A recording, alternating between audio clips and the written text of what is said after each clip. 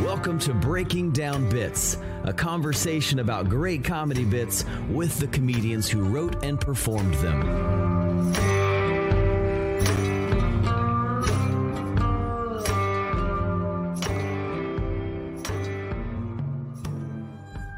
Hey, welcome back to Breaking Down Bits. I'm your host, Brian Gendron. I'm Drew Jordan, and we're already two episodes in to season 2, and what a lineup we have. We're so excited. The premiere, season 2, episode 1, Jeff Dye, was absolutely a wonderful conversation. If you missed that one, go back and check it out. There's a lot that happened in that conversation. Absolutely, which means it's probably time to do callbacks. What's one thing that you picked up from the Jeff Dye interview, Drew? I think one of my favorite things, there's a lot. There's actually several that I had to choose from because there's so many great nuggets of information, and kind of his way of thinking about comedy is great. The one that stands out the most is the way that he writes. He says that he puts his phone in airplane mode. He goes to a coffee shop so he's not distracted with all the things around his home. And then an interesting strategy, a little twist that not many people have said before, is then he just writes about whatever is on his mind, whatever he's thinking about, whatever it is. He said, if it was police brutality, if it was falling in love, he just kind of wrote whatever was kind of on top of his mind anyway. And I think that was a cool technique, and maybe pretty obvious, but kind of not, to write content and jokes that is really personal to you, because it's stuff that's truly on your mind. You're not trying to manufacture what would be a good joke or what would be a good topic. He's just said, whatever is already on my mind, that's what I try to write from. And I like that idea, and I think that's something I'm going to be trying to emulate myself as well. Absolutely. And of course, being in airplane mode allows you to eliminate all the distractions out there online, which can get you down some rabbit holes, which can detract you from creativity, right? So I agree. One of the things I appreciated most was his honesty and just like getting sort of the behind the scenes in Hollywood. I thought that was a lot of fun, where he was comparing actors to stand-up comics. And but what I really took away, and something I took on stage with me on Sunday at the Improv, Drew, you were there was about 300 people there in the audience, and I just went for it, man. He basically told us our responsibility is to make fun, right? And so I'd never done a lot of political material, certainly not to crowds that size, and I just had him in the back of my mind, like, dude, just go for it and do it with a smile, is something he encouraged us to do. So he really helped me get through that set, and it was a killer set. So I'm glad we did the interview. Yeah, great episode. Episode 1 of season 2, Jeff Dye. Don't miss that one. You will enjoy that one, I promise. You can get all the details, of course, and all the links to everything at breakingdownbits.com. Also, don't forget, we're full for this week, but we're going to be running that Breaking Down Bits virtual open mic. This is like half of the thing, is talking to comics, having those conversations, learning from these guys who are way further along than us. And then maybe step 2 is come to the virtual open mic, try out some material, use some of the things that you're picking up from these conversations in some of your jokes, and let's talk about them. Yeah. So the next open mic, there may be some opportunities to sign up. It'll probably be full by the time we put this out, but you email breakingdownbits@gmail.com. We're going to have one October 27th, which will be next Tuesday. And we'll continue to do these as much as we can, and just really use the feedback that we learn from these comics and try to grow as comedians together. Awesome. Well, let's go ahead and get into our guest for today. A great get, someone I actually ran into in, of all places, Boise, Idaho is where I saw this guy. He's based out of Denver. Let's introduce our guest today, Mr. Sam Tallent. Known for his quick wit and improvisation, Sam Tallent is one of the sharpest, most original rising talents in comedy today. Called the absurd voice of a surreal generation by the Denver Post, Sam is beloved by fans of contemporary comedy. He was a new face at the 2019 Just for Laughs Montreal Comedy Festival. He won his battle on Comedy Central's Roast Battle, hosted the Denver episode of Viceland's Flophouse, and appeared on the Chris Gethard Show to impress a girl. His critically acclaimed debut novel, Running the Light, was published by Too Big to Fail Press in 2020. All right, let's bring him in. Sam Tallent, how are you? I'm good, guys. Thank you so much for having me. I'm blown away at the production value you guys have. This is very well done. That intro was very good. And let me set up a recorder on my end, just in case it craps out. I'm in the mountains right now between two wildfires, so. Well, I mean, technically, you did kind of write that bio, so maybe the credit goes back to you on that one. Yeah, but I didn't put it to music and a video. So. This is true. I clicked buttons for that. That's all I did. Hey, do want to say thanks again for coming on the podcast. I first was aware of you. I do some work over in Boise, Idaho, and I was just looking for there's a comedy club there, and I was like, oh sweet, I'm working there that day. I was like, I'm gonna go check out this, get a ticket to the show, meet some local comics, hit the open mics if I can. And I went up to Liquid Laughs, shout out, and you were performing with Christy, who is also an amazing comic. And it was such a fun show. I had an absolute blast, and was like, wow, how did I not know about this guy? This was years ago. And since you've released your book, I realized everyone was ahead of me on this one. Literally everyone in the comedy world knows who Sam Tallent is, except me. So glad to have you on the podcast. Yeah, no. Just this is fun. I'm looking forward to this one. I've done a lot of very bad podcasts for promoting my book. So not only is the production value good, but Brian is a beautiful man to look at. It's delight. It's delight. Yeah. Very upsetting how handsome he is. So that's good. I'm filled with spite and gratitude. Well, thanks, Sam.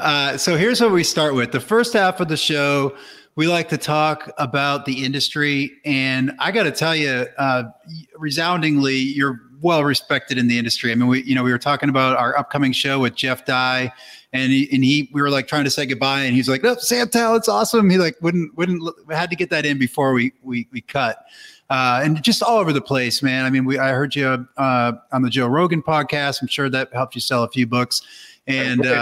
You had me on there? Well, he mentioned Running the Light, and they were talking about it. Yeah. So look, y'all have y'all are getting out there, or whatever it is you're doing. It's working. Did you? I didn't know that happened. Yeah. Wow. What episode was that, Brian? I wish I could remember, man. Okay. I'm sorry. Well, look it up. Track it down. Go. Yeah. But resoundingly, I mean, of course, the forward's done by Kyle Kinane. I mean, just everybody loves you in the business. So what is it what are you doing? I want to know. Oh, you mean like as of right now, this moment? Well, just what, how do you keep your, let me tell you, in Houston, we, it's cliquey, right? It's very hard to, and it's just, there's jealousy and envy built into just the fact that people are getting booked, people aren't. And so to just have such kindness and just be well respected as you are, I'm envious of it that you're able to achieve that, and just curious as to what you're doing, even if it's unintentional, to get such respect. I don't know. I've always been funny first, and always been very nice to people. And I'm very excited every time I get to hang out with comics, because we're so lucky that we get to hang out with comedians who are the funniest people in the world. So I've never really taken anything for granted. And also I've always fucking crushed. And with a chip on my shoulder every damn time I go up there, either I'm going to destroy or I'm going to bring the entire show down with me. And I don't mean to say that I'm not trying to be selfish, but I'm going to try and be the funniest I can. And if I cannot, I'm going to, the Titanic's going to sink, and I'm going to keep playing. You know what I mean?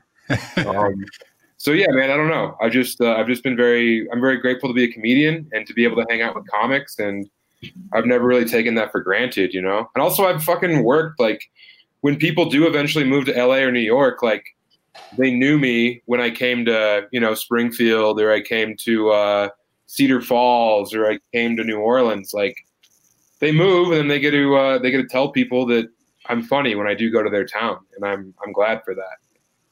Yeah. So obviously the JFL was huge for you. What kind of was there an earlier break that kind of got you into the place where you could tour so much? Because obviously you're very much the road guy, you're busy, you're working all over the place. What did you do to break into all those markets and all those comedy clubs? I did it probably the hardest and the most arduous way possible, because like JFL was not a big explosion for me. Like I'm very glad that I can not have to worry about doing JFL ever again, and I don't ever have to audition again, which is like the coolest thing about doing JFL. But it's not 1995. Like I didn't leave with a development deal, and I don't know. I went. Here was my thing, as I came from like punk rock first, so I would go and I would, for instance, I always say New Orleans. I'd go to New Orleans or whatever small market, Omaha, Chicago. Chicago's not a small market, but I'd go to every city, and I'd either call in favors with people who did my show in Denver, or I would like hit up people who lived there, and I would do every open mic in town for like a week. And then by like halfway through that week, after like killing, people would be like, hey, I have a show on Saturday. Do you want to come do it? Like you can do like 10 on my booked show. I'd be like, sure. And then I do that show. And then at the end of that week, people would be like, hey, if you're ever back in town, I run a show on the third Thursday and I can pay you like $50. So I would like just kind of accumulate all those shows that paid a little bit of money. And I would come back and headline them the second time. And then the third time you come back, you can like maybe draw like 20 people. So people want to build a show around you. And I just did that consistently for like, the last 12 years. And now I'm lucky that I can draw like, 50 to 100 people in most markets in America. But I definitely like I've never had an agent or a manager. Wow. I've never had any like help from anyone besides my fellow comedians. And I think that makes it more legit, man, when you have people like when you have the king of that scene telling people to come see this show. Because like when people come to Denver, I'm not, unless there's very funny, I'm not promoting for them. But when like the funniest person in your scene says like, hey, come see this person, you probably will listen to them, Yeah. So yeah, I tried to be as funny as possible every damn time, because you never know who's going to be in the room. Or my dad always says it's just about showing up, man. Like you just got to be there. And if you do the work, like hopefully it'll all pay off. It's like pebble by pebble, stone by stone type shit. Yeah. I mean, it sounds like that. A great reminder to any comedian coming up is put the funny first and do the hard work. I don't know if that matters anymore though, dude. What do you say that? Well, I just like see a bunch of people who have like, 15,000 Instagram followers, and they've never said they don't have 7 minutes to rub together. And they've never been publicly funny in any form that I've ever seen. Right. And still they can like, they'll get into clubs easier than I do because they have, a giant YouTube presence or whatever. Like, yeah, I don't really know. And I don't want to sound like an old withered husk, but I don't know how funny, I don't know how much matters to be funny. You know what I mean? Which is interesting. Yeah. Cause unfortunately at the end of the day, it's about selling drinks and food. 100%, dude, that's all we do. And so look, they don't care if you're telling jokes or if you're dying up there, but if you're selling that stuff, then you're winning. So that you raise a good point. But at the same time, I mean, there's still so many people, Sam, that want to get out and hear good comedy, and you want to feel good at the end of the night. And if you're not achieving that, I don't think it's gonna go much further. Like, you know what I mean? That people aren't going to want to come back to that show. They'll be like, well, he's funny online. He's YouTube funny, but he's not comedy. He's not stand-up funny. And so I hope that's true, but I really don't know how savvy consumers are. You know what I mean? I think you got to be both. You got to be both, right? I mean, it's in today's age, you got to figure out both at the end of the day, I think. So what's your strategy to combat that then? Since you're way further along this road, how do you combat the pretty YouTube, Instagram famous people who can cut and paste a bunch of stuff together that seems funny? How do you fight that? How do you compete in a world where that exists? Well, I'm lucky that I've been working organically for so long that, like I said, like the fourth time I come to town, the 20 people who were at that first show want to bring someone to see it because it was so exciting, Yeah. And like, I don't want to sound like I'm the best comedian ever, but I do give like I am in the moment. I improvise, I riff. Like, I really pride myself on my whole idea for my shows was like, it was like Grateful Dead shows or Fish shows where like they're bootleg. And like, people are like, well, you should have seen this show in Cincinnati. Like that was like a real hot one. So, and also like, I'm not in a lot of clubs. Like I work for the clubs that have been nice to me. And like, I'm trying to break into more of them, but I'd much rather do like, Kansas City Thursday, Omaha Friday, Springfield, Missouri Saturday, and just try and sell out 100 tickets at $10 a ticket and make $3,000, as opposed to going to like, you know, X club and making like, you know, $800 to $1,200 for people who don't know who I am. So like, I'm not really like ahead of the curve. I really did it the dumbest, hardest way possible. Because that's all I knew how to do, man. You're just the behemoth. Yeah. I mean, and I'd rather be lucky than dumb, or but I did it the tough way, and it worked out. I'm glad. It's a weird thing. You're not going to believe it by looking at me, but I came up a fish head, man. So I love that analogy of sort of it's the depth of the material and then just grinded it out over time. And of course they had tapers at all their shows that wanted to catch those moments that you can only catch during that exact show. Yeah. And that's a great analogy and a great call out to comics to be present, you know, do something, find out a way to make it unique in writing or in approaching the show. And then of course, just be present in the moment and be able to, like you said, riff and improvise.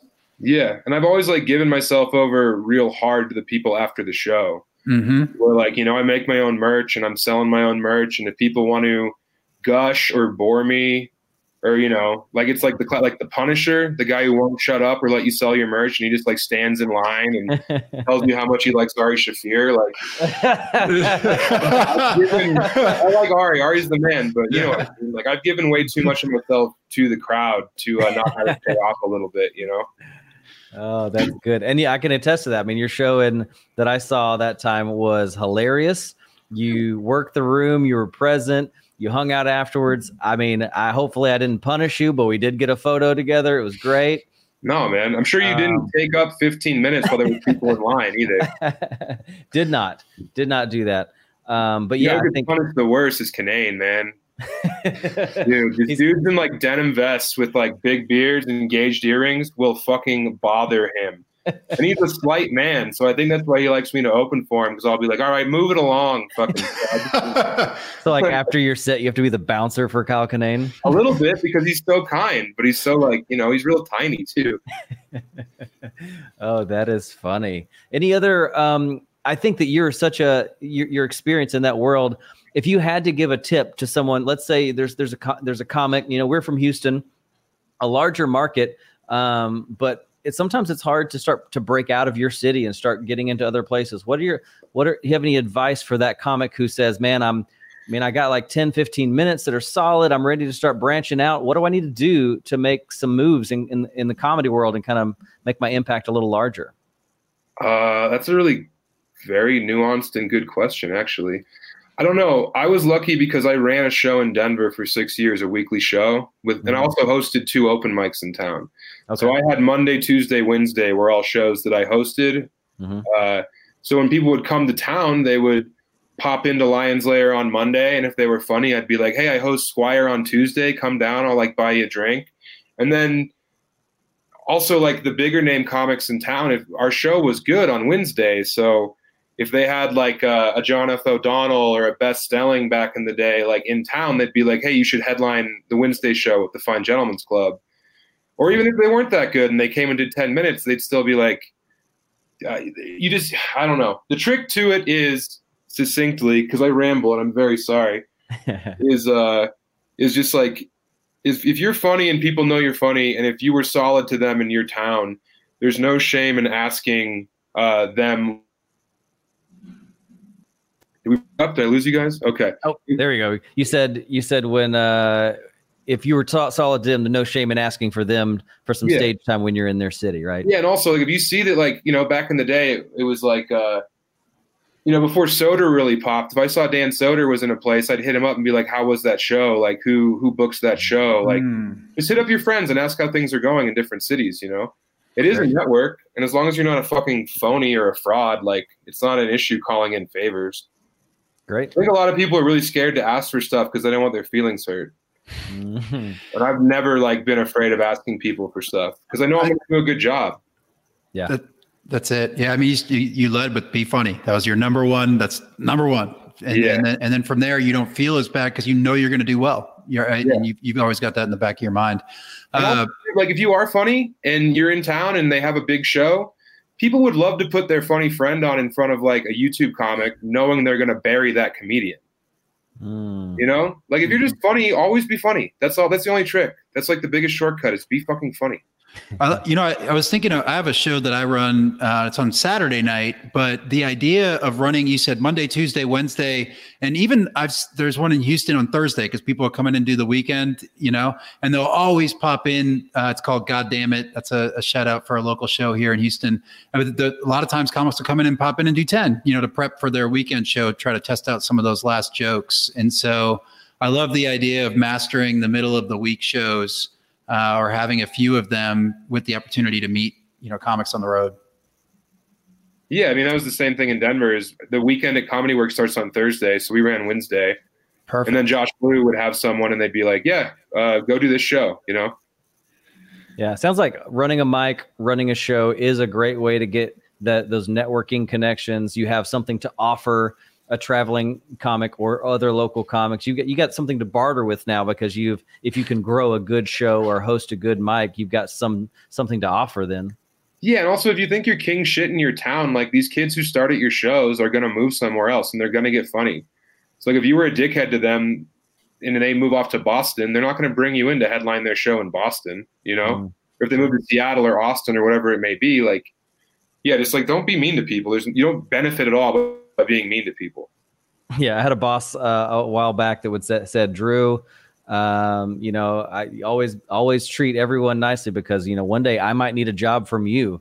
Yeah. And I think that's a great way to live. To never position yourself in your head above other people because one day you might need their help. Just because you might have the status today doesn't mean that's going to be the truth tomorrow. Yeah, man, 100%.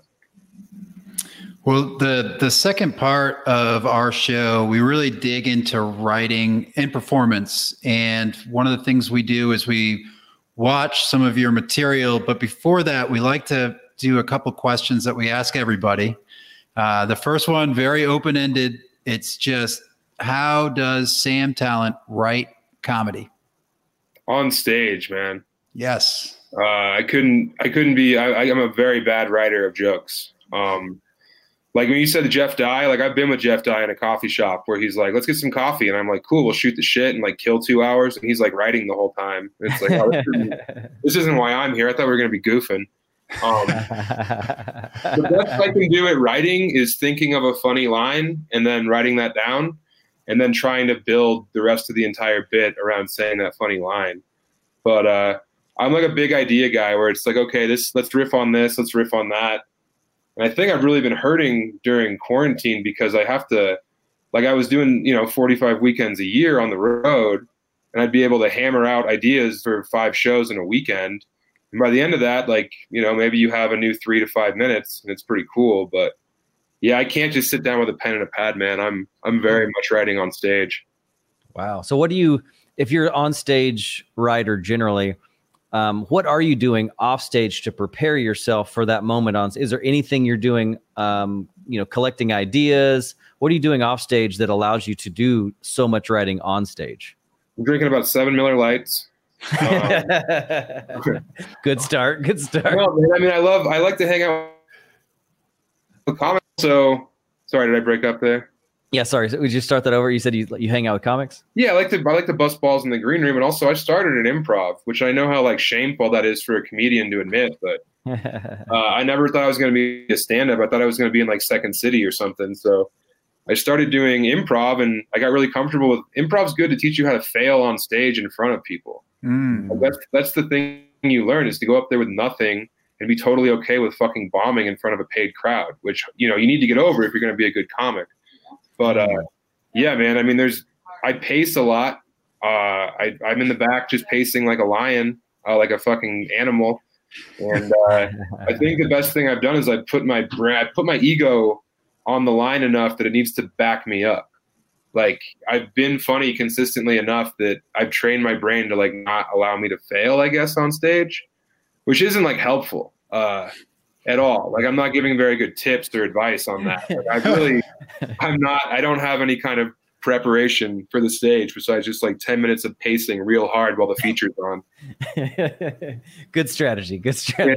Gets the blood flowing, right? Yeah, for sure. I like to do primate posture with your hands over your head, like get your reptile brain going. So would you say that for you, and maybe your personality type is, are you kind of an always on kind of guy where No. Not at all? No, I mean, I think that you can tell by this interview that I'm very sincere and earnest, you know? Sure. But I mean, if we're in the green room, dude, like I'm with the funniest people in Houston, let's fucking bust balls. Let's have some fun. But Gotcha. yeah, I'm definitely not always on, man. I detest those people. They're very taxing. You can never really like break through to the real them. Yeah, it's just like, dude, we have to hang out for 3 days in Wichita. Like, you're tiring me out already. You know, like I'm not going to buy your lunch if you're annoying.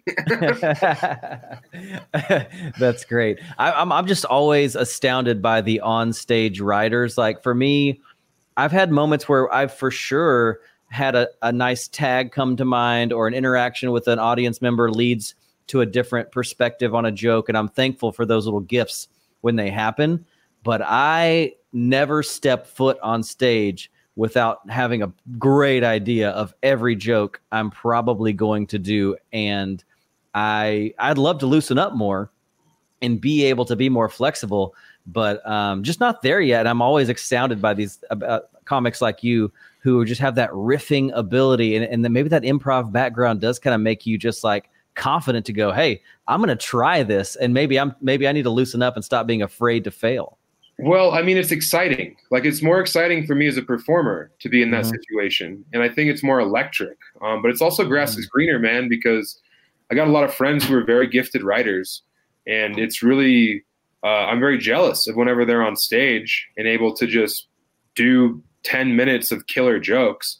And I got to go up there and use every part of the buffalo. You know what I mean? Like, yeah. I'm slapping and tickling. But I think when I asked if you were always on, I think what I really was trying to get at was, were you the guy, if you're the on-stage writer, does that mean that maybe you are great at making people laugh just in the lunch line and hanging out? Like, you're that guy who works the people in those little candid moments, and you're getting the big laughs in those moments. Yeah, like I've been, it's fun. I've been pushing my mom around in her wheelchair up in here in Estes Park, and it's fun to say something real obscene to your mom when you're passing a group of 4 people. Like that's one of my favorite bits. So yeah, dude, I really enjoy making people laugh, and I don't get off on the idea of just doing an act. I know my show isn't as good when I'm going. Like, my favorite show is when I can stay away from my act completely and do 45 minutes of just riffing and crowd work. Like that, I think that's the juice for me, man. There's definitely some irony here that the guy who doesn't write and is afraid of writing is one of the only comics I know that's written any fiction and a full fiction novel. I'm going a little bit off, but this is okay because I want to talk about it. Before we get into the comedy sets and all that, let's take a minute tell us about the book, man. How did that come to be then? Damn, I lost that entire question, dude. Oh, just how did the book come to be? Was ultimately what it landed on. Yeah, man. I wrote this book when I lived in Las Vegas. My wife did her first 2 years of med school in Las Vegas, and I've always been like a big reader of literature. I love reading, and I wrote short stories and stuff for a long time. But I was just alone, man. I was like very alone. It was a very lonely. Besides my wife, I didn't really have the big friend circle I had coming from Denver, where I was like, as plugged into the community as a man can be. So. Yeah, it just came from and also like I couldn't go outside in Vegas because it was 110 degrees all day. So like back in the day, I just go outside and read in the park. Like that wasn't really an option in Vegas. So just came from solitude, I think, and reading a bunch. I love reading. Did a lot of the inspiration? I wish I was further into the book than I am. I just grabbed it about a week ago, and just sounding out words is slow for me. Yeah. But I love it, and I love. It seems like, and maybe I'm off base on this, but it seems like you're giving some really great insight into what it's like to be a road comic. It feels like there's a lot of truth being masked in the fiction novel, unless I'm off base here. No, man. I mean, it's all those shows are shows I've done, or like situations I've been in, or experience from other comedians, and it's a cautionary tale, man. It's the guy I don't turn into, That's 100% what it is. It's just who I fear becoming on the road. Because the road will make you feral, man. If you don't have anyone to answer to and you're just a ghost out there by yourself, like you can get real dark and real bleak and real gross. Yeah. What is your in those moments? What can you do as a road comic to stay connected? And what did you have some real life strategies that you implore to not be that way? Yeah, I really like having a feature that I love with me at all times. I just, it's really important for me to have someone that makes me laugh and makes me feel like not alone out there. So I've definitely prioritized people who are my friends, and having them open for me is like super important. And also I have like a very great wife and like a great family. So I can always call people too, right. You know, but my wife's busy. She's in a hospital all day. So having like Donnie Townsend or having Dan Alton or having Christy Buckley with me is just like, even if I got to pay a little to bring them with me or pay for their hotel room or whatever, like it makes it a lot better for me. Yeah. I mean, that sounds like a great strategy, just to never be totally disconnected from your people that you love. Well, I'm going to go ahead and, Drew, if it's all right, cue up the set. Yeah. Go ahead. Go ahead, Sam. Oh, go ahead. Sorry. There's a little bit of lag, and I do apologize to the listeners. I'm in Estes Park, which is between the two wildfires in Colorado right now. Yeah. And the internet's not probably super strong there. No, it's not, dude, because firefighters are using it to save pets and families, you know, like yeah, it's more important right now. For sure. More important than dick jokes, but we'll still get through it. So real quick, the way we set this up is just tell us a little bit about, I think it's a JFL edition, but just let us know about any details about that day, about that set, anything we should know behind the scenes. Yeah, I think this was my 5th or 6th JFL audition. And 3 years previous to this, I had been told that I had JFL by the people who were in charge. And then I did like an interview with them, because you do like a series of phone interviews afterward. Yeah. They were like, so where are you going to move, LA or New York? And I was like, well, I'm not moving anywhere until my wife's done with med school. You know, I was like, I'm staying in Denver because I love my wife. And like, that's what's important to me. And then when they announced JFL, I wasn't in it. After telling a couple people, like, I got it. It really hurt. And then I reached out to them and I was like, what the fuck? And they were like, yeah, you should have lied. You should have said you were going to move to LA or New York. Wow. And then the lady who was like in charge of JFL stopped doing it that year. And I had to fucking audition, 2 or 3 more times to finally get it. And I did lie. I eventually lied and was like, I'm moving to LA or New York. Yeah, as soon as I get this, I'm out of here. I was zero intention of doing that ever. There's the advice where it's just so you have to compromise on your morals and integrity to get ahead. That's so unfortunate. That's if JFL is listening to this, I am planning on moving to LA or New York immediately after this interview. Yeah. Okay. Hey guys, let's go ahead and roll the first part of this clip. I divided it up into 2 parts. Let's roll it. Make some noise for Sam Tallent.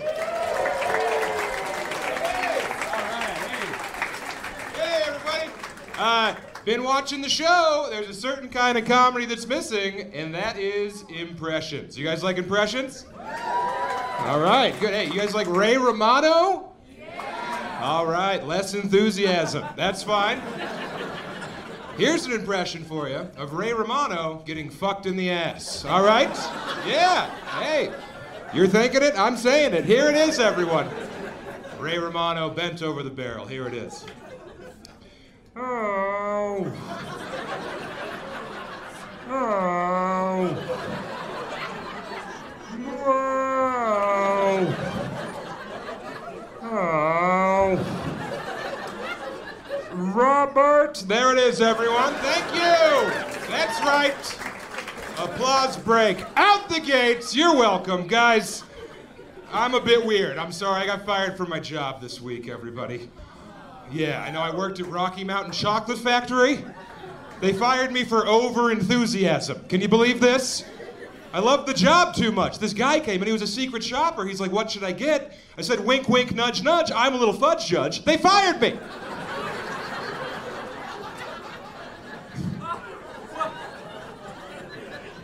That's an example of a joke, all right?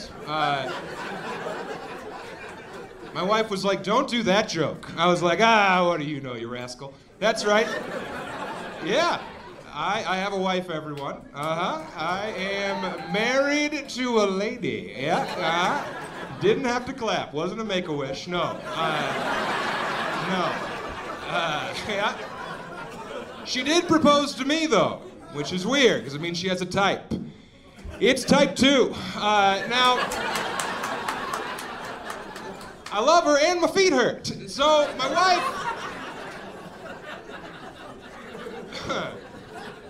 wife, real hell of a lovemaker, this lady. All right? Real enthusiastic gal. She did. She actually proposed to me at a bed and breakfast because we've got a weird fetish. Anyone been to the bed and breakfast with a lover before? Okay, one. Nice, yeah. One dirty perv. All right. It's fine. You got the same kink. We love the bed and breakfast. Me, my wife, this lady over here. All right. We got this weird thing where we like to fuck at places that feel like grandma's house. That's... Yeah. Wish I was kidding. I'm not. No. I can't even get hard anymore unless there's like 7 American Girl dolls in the room.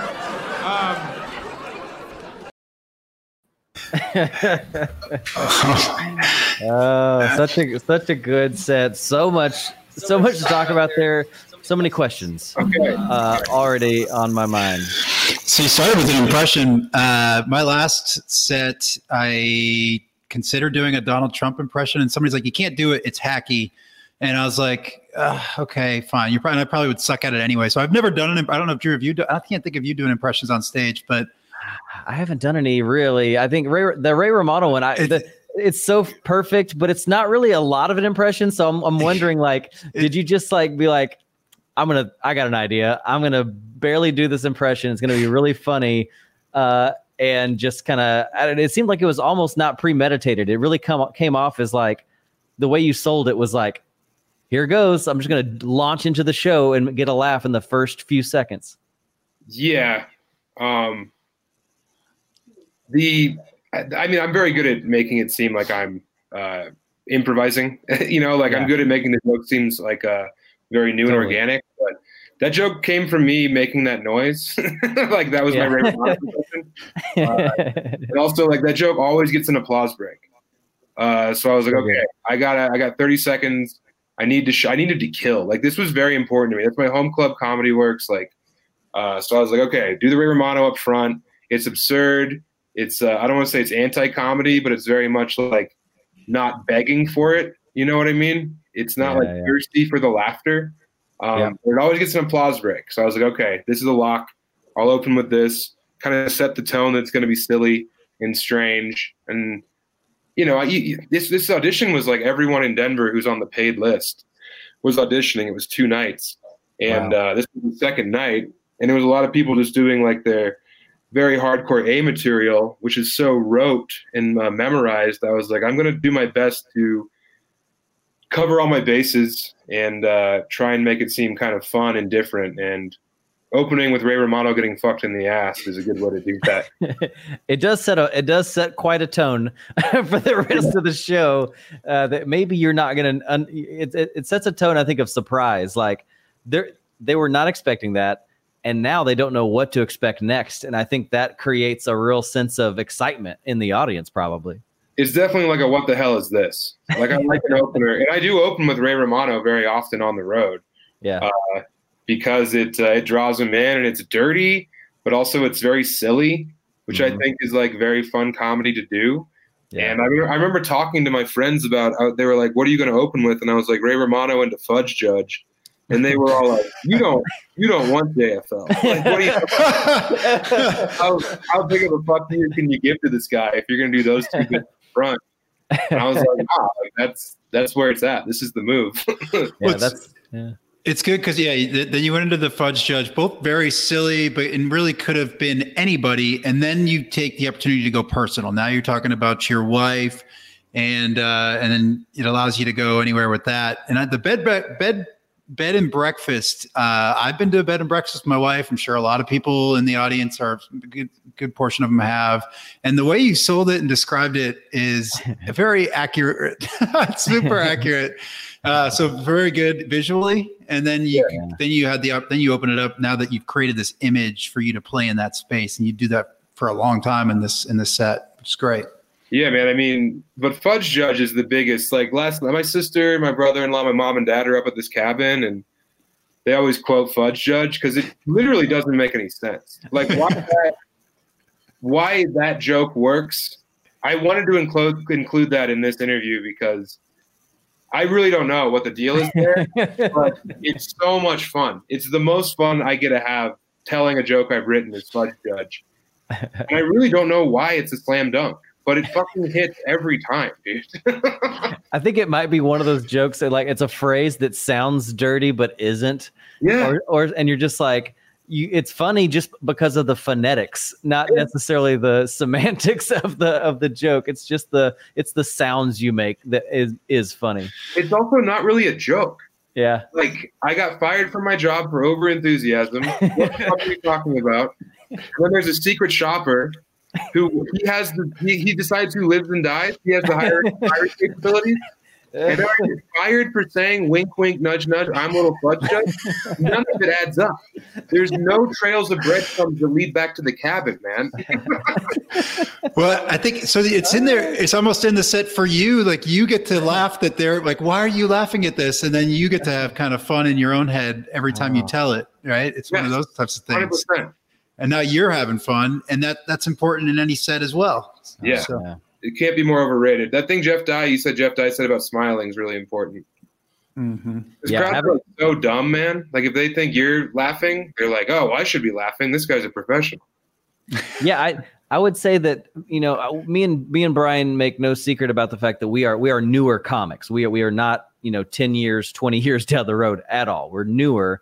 But the one thing that I think I've realized in my writing as a newer comic is that the audience, like, I gave the audience way too much credit in my early writings, and I made the jokes too hard to follow because I wanted it to be smart. I wanted it to catch them by surprise. And then I go on stage or I go out to shows and stuff, and these guys doing the dumbest dick jokes I've ever heard are just slaying, and I'm like, I'm doing this wrong or something. Yeah, but you don't want to like sell yourself out. It's a fine line, man. Like, I know exactly what you're talking about, but yeah, I want to make everyone laugh. And like, the crowd thinking I'm smart means zero to me. I don't need anyone to think I'm smart. Right. I think that's why my book was such a surprise to so many people, because they were like, man, like, as a fan of yours, I didn't like really think that you were a smart person. That's totally fine. I'm much rather be underestimated than overestimated, man. Yeah, but I think what you do there is, and maybe what I'm trying to say and perceive from what you do is, there's a line that you want the audience to get the joke, and you got to realize that they're not there analyzing the jokes the way that we do behind the scenes or in our brains. Yeah. They're trying to have a good time.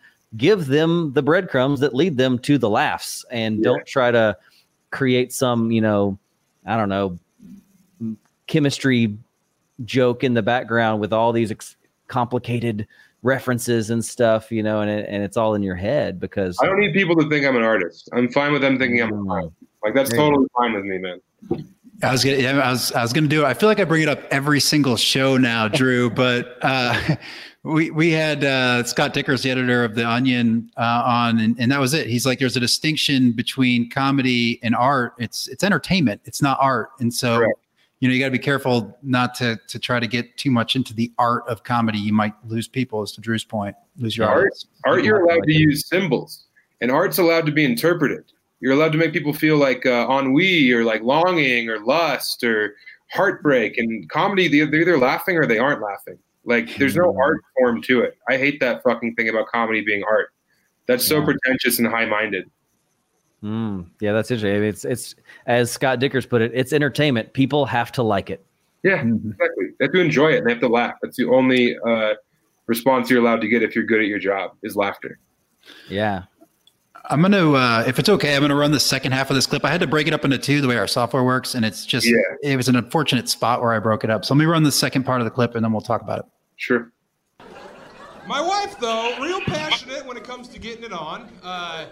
Even if, I'm not there. I came home a day early. I was on the road. Sunday show was canceled. I said, I'm going to fly home a day early, not tell the old lady, surprise her, So I walk in the apartment, put down the bag, put on the eye patch, salute the dog, Just coming home stuff. And then, from the old bedroom, I heard some wild noises, right?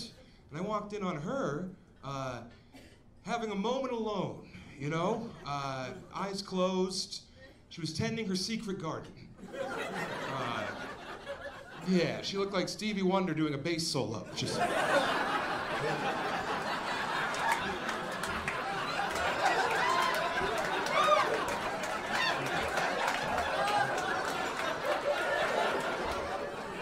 It was disgusting. Has anybody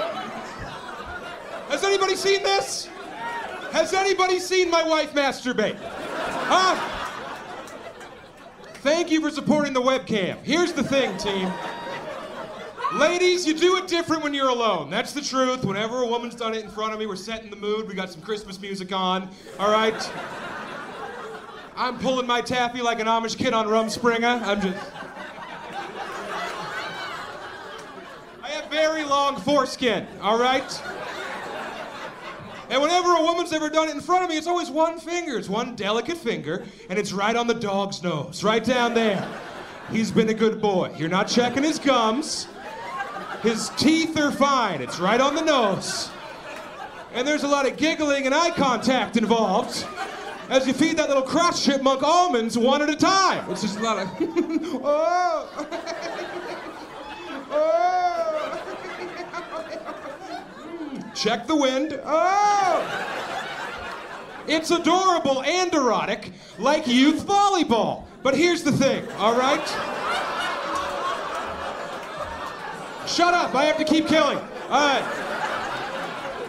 I walked into my wife jerking off by herself. First of all, the room smelled terrible. My God. It was like walking into the rainforest exhibit at an underfunded zoo. That was it.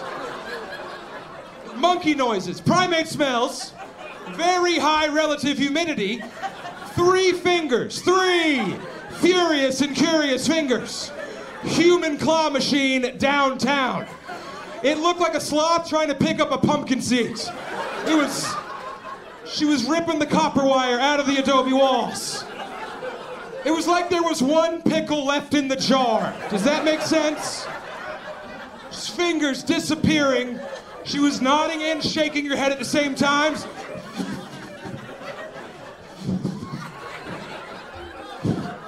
Like a real indecisive catcher. That's what it was.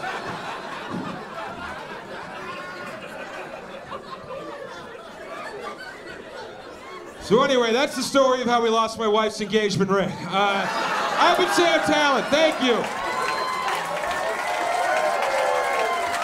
I'm headlining on Sunday at the South Club. Come see me. Wow.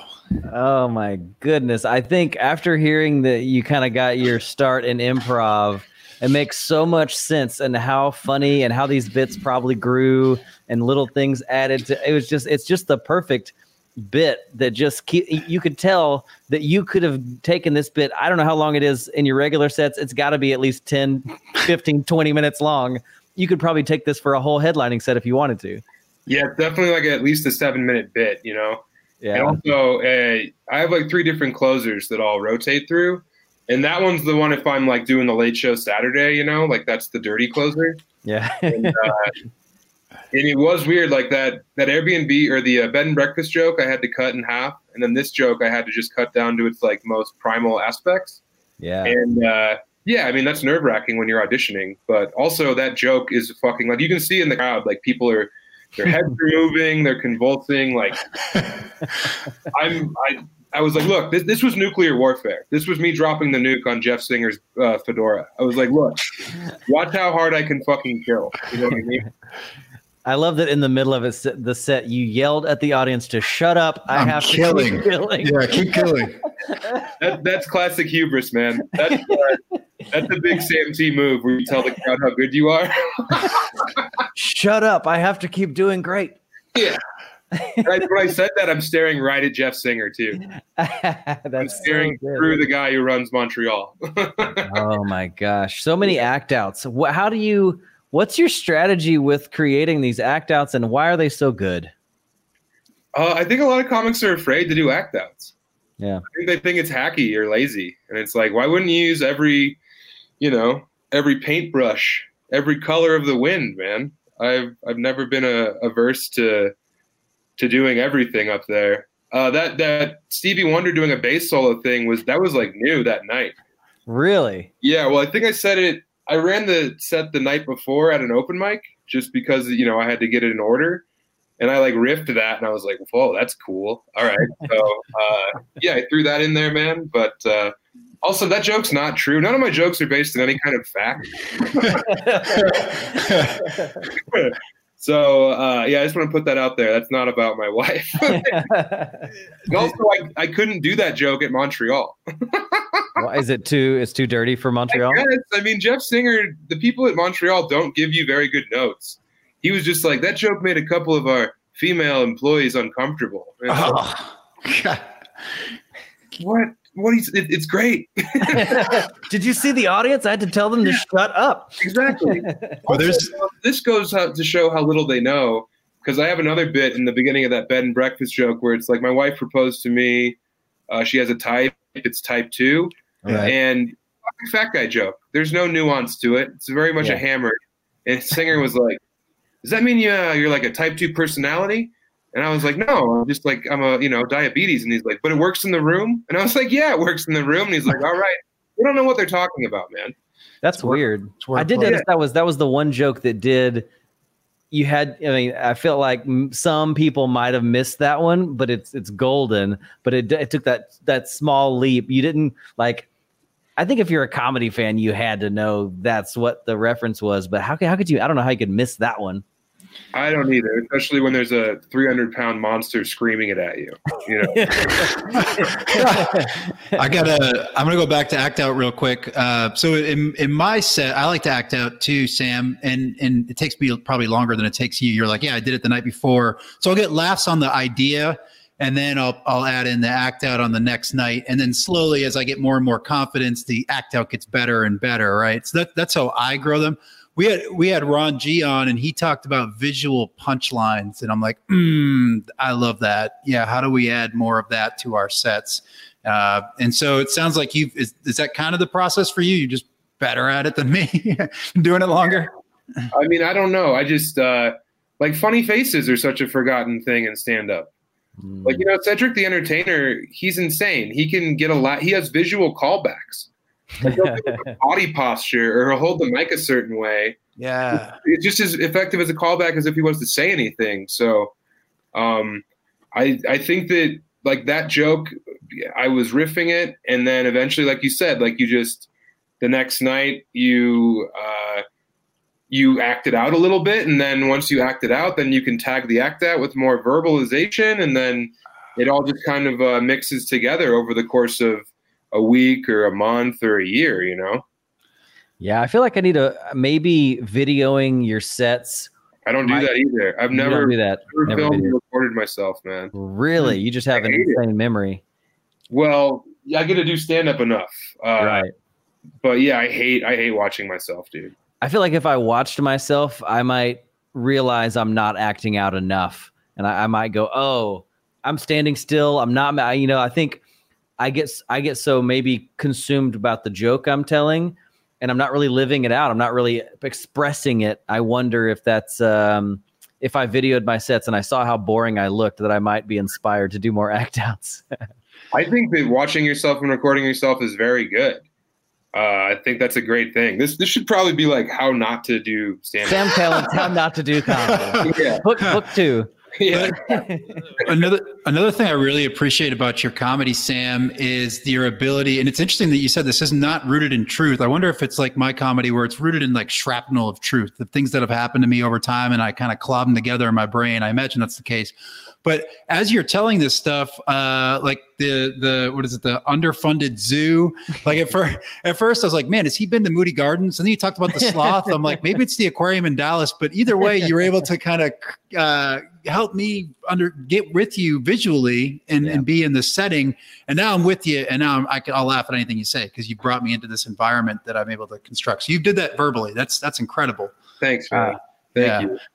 It makes a lot of sense how you're able to write the way you are in your book, because I mean, you have that ability. You have that very, like, you don't really show off all the ability, obviously, that you have in your comedy writing. You're a very gifted writer in the book. That's very obvious. And you do paint pictures immaculately. As you're reading that book, your brain is just exploding with visual cues, which I think is just a great reminder that, you've got that sewn up so strong. Thanks, man. Yeah. And I'm not trying to be obtuse or sound like I'm fucking profound or a prodigy. It's just like they're different muscles. Like I've read a lot of literature and I've watched a lot of very silly comedy. So it's like, of course I'm going to emulate silly comedy, and I'm going to try and rip off, like, very sincere prose. It's just, I don't know. But then, like you said, dude, like that zoo line, like, of course, when I have that line, I'm going to try and make it as sharp as possible. Like I am honing all the time. I'm just not like in front of a pen and pad. And I'm sure my bits would get a lot tighter a lot quicker if I was to watch or listen to my sets. But, I'd rather like ride a bike or cook dinner. and then you come up with more material. You know what I mean? Sometimes if you bury yourself, 16 hours a day in writing, you're not going out experiencing and living life. And so you're not going to be able to farm new material, if that makes any sense. I lost you a little bit. Sorry. I got the farming new material. Yeah. Because me and my dad and brother-in-law are all in the same room, and this handicapper we follow on Twitter, he just tweeted, and all of our phones made the alert. That's how sensitive it is. So what is it? How do you know? I'm curious. It seems like your writing strategy is to add, you have a lot of that. You, like you said a second ago, you add the tag and then the act out, and then you maybe tag up the act out. Is it really just volume to try to see, like, try everything once, see what sticks? What do you do? Is it you just like try as many things as you possibly can, see what works? Is that the main strategy of stretching those bits out? Because I think a lot of comics have a good joke at the core, and then we have a hard time really stretching it out and making it a real strong bit. Like I've got a couple jokes that I love, but I'm having trouble taking that joke to the next level and finding the other perspective or the tag or the act out. Any strategies that you kind of use to get there and to stretch those bits out? Well, yeah, I think Patrice said you just try and tell the joke different every night, or like put it in a new spot in your in your hour or your 15 or whatever it is, like open with it. Just try and I've done the weird thing where you try and Oh, sorry, dude. So the handicapped tweeter must have interrupted you. You said you've done the weird thing where you. Oh, okay. So you'll take a bit and you'll chop it in half, like and you'll take the closer, like the second half of your bit, and you'll open with that in the bit, and then you'll try and figure out how you could rewrite the ending, opening with the like killer punchline without the setup. Wow. You know what I mean? Like I had a whole thing. I have another bit where I like. In an Uber, and I like turn over the wrong shoulder, and that used to be the closer. Yeah, it was me turning over the wrong shoulder, and that was the laugh. And then I was like, well, I can probably get a lot more juice on this if I do that in the middle and then tag that. And the joke ended up being a lot better. Yeah, I remember that. You closed with that in Boise that night, and it was amazing. Yeah. Thanks, man. So yeah, I don't know, just it's really easy to be afraid of bombing. Like, if you're okay with like. Not necessarily bombing, but having to apologize after a bit, and then getting them back. Like, that's totally fine. That's a great note. Like, don't just stop being afraid of bombing. I think that's what coming from someone who wants to kill more than anyone. Yeah. And if I have a mediocre set, I'll be in the fucking alleyway stomping around, and my friends will be like, "It wasn't that bad," and I'm like, "Yeah, because you don't know what good is." I'm the most I need to kill because I'm so competitive from being an ex-jock. Absolutely. Well, let's do this. Let's go ahead and get into our last segment. It's called Last Laugh.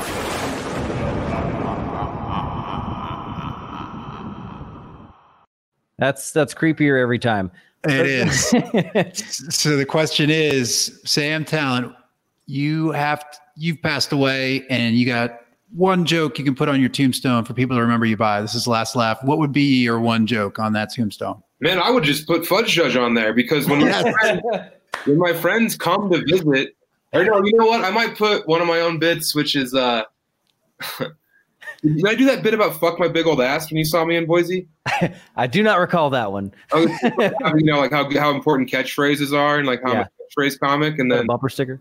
Yeah, it turns out my catchphrase is fuck my big old ass. I would put a bit on my tombstone that my wife and or friends hate the most. So if you come visit and pour some cognac on the concrete, like they'll still have to be like, God, that bit, I never fucking got that bit. How did he get away with doing that for so long? That's okay. Yeah, I'd like to put Here Lies a Fudge Judge, I think.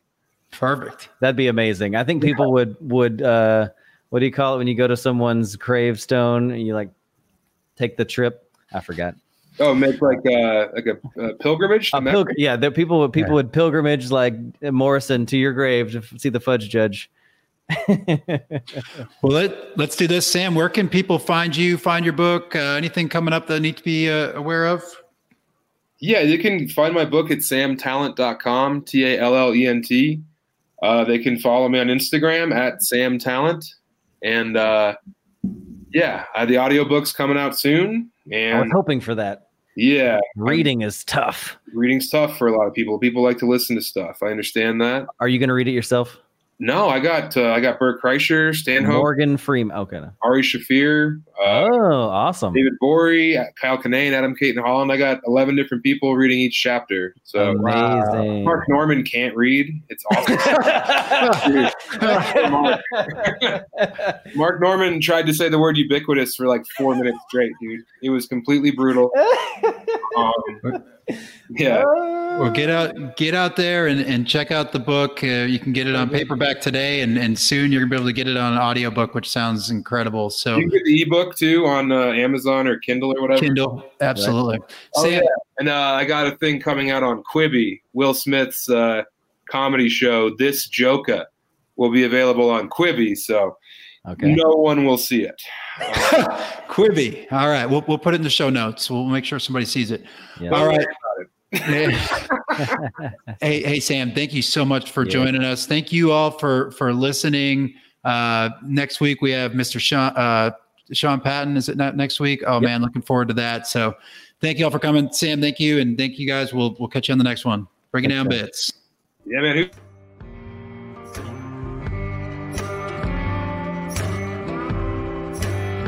Thanks for listening to Breaking Down Bits. You can keep in touch or get more when you follow at Breaking Down Bits on social media, visit the website breakingdownbits.com, or shoot us an email at breakingdownbits@gmail.com.